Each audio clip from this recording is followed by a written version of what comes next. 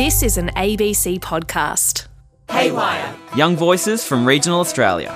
Sam Watson, Ulverston, Tasmania.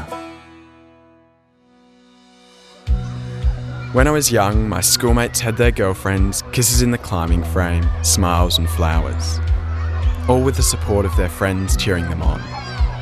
But my first love was secret.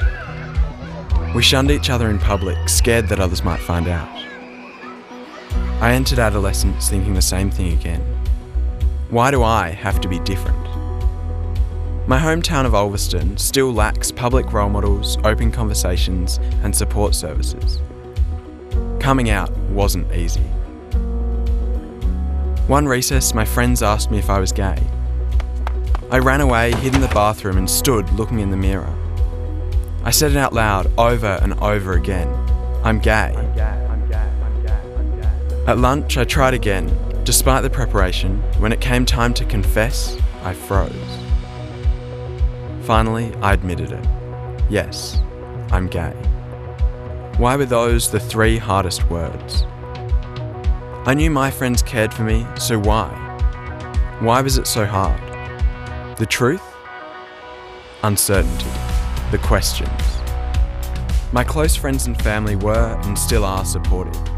But it wasn't all happy endings. I lost some friends. They just stopped calling and kept their distance. My school boasted about welcoming diversity, and I will always be grateful for the support that I received from the staff. But their personal support was not reflected by the Catholic Diocese, who only a few weeks after my coming out sent home a booklet to all students outlining why same-sex marriage is wrong. I needed to speak out. Since then, I have spoken out for the need to reinstate safe schools, for the right of every student to feel safe, supported and accepted. Campaigning in the postal survey allowed me to speak up for the rights of diverse young people. While winning this debate and legalising same-sex marriage was a step forward, we have a way to go yet.